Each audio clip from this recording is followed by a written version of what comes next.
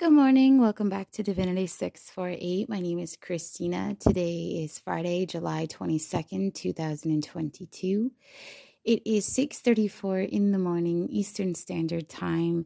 Virgo, I pulled 3 oracle cards for you in one rune. You're getting the card of value, and you're being prompted to take care of yourself and to be prepared to be astounded.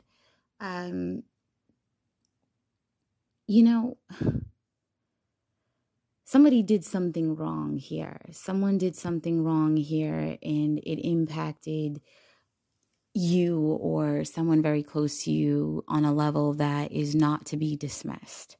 Okay?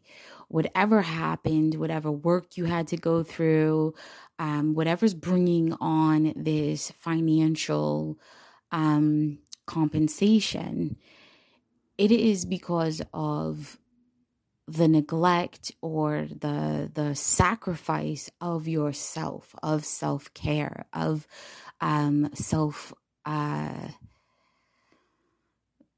don't want to say value. It feels more like your energy, right? It impacted your health somehow, some way. It feels like it impacted your energy level somehow, some way. And as far as being prepared to be astounded, I don't think you see the financial compensation coming through, or what exactly is coming through that is so abundant. I don't think you're realizing what's coming in for you. Regardless of the dynamic, who's involved and what's going on, send everybody involved some love, wish them all peace, see them all happy. Project yourself as someone who is above it all, not because you have ego, but because higher vibrational people don't wish bad on others. They will hold people accountable for their actions and lack of appropriate actions. And I do see that as being something that is playing its role here with you, Virgo. Now, I am starting to work with runes, and you pulled the first one, Fehu, Fehu. It discusses luck, money, wealth, and abundance. And this is exactly in alignment with your oracle cards.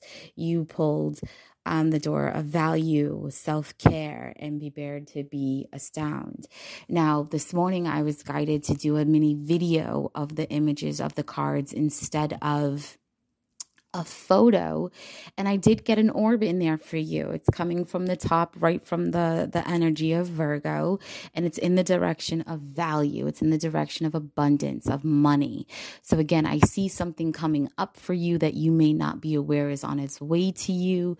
It might kind of take you from surprise. It's going to be exactly what you need to take care of your personal matters, whether that's clothes, bills, essentials, mental health break, things like that.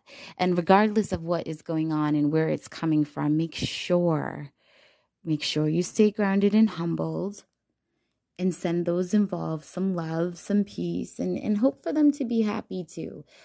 Because the best way to close out karmic cycles is for everyone to move forward without any baggage or anything holding them back. Again, I am working with the runes now, building that strong bond with them. So you can take, some time out and Google and research what that rune represents and means for you.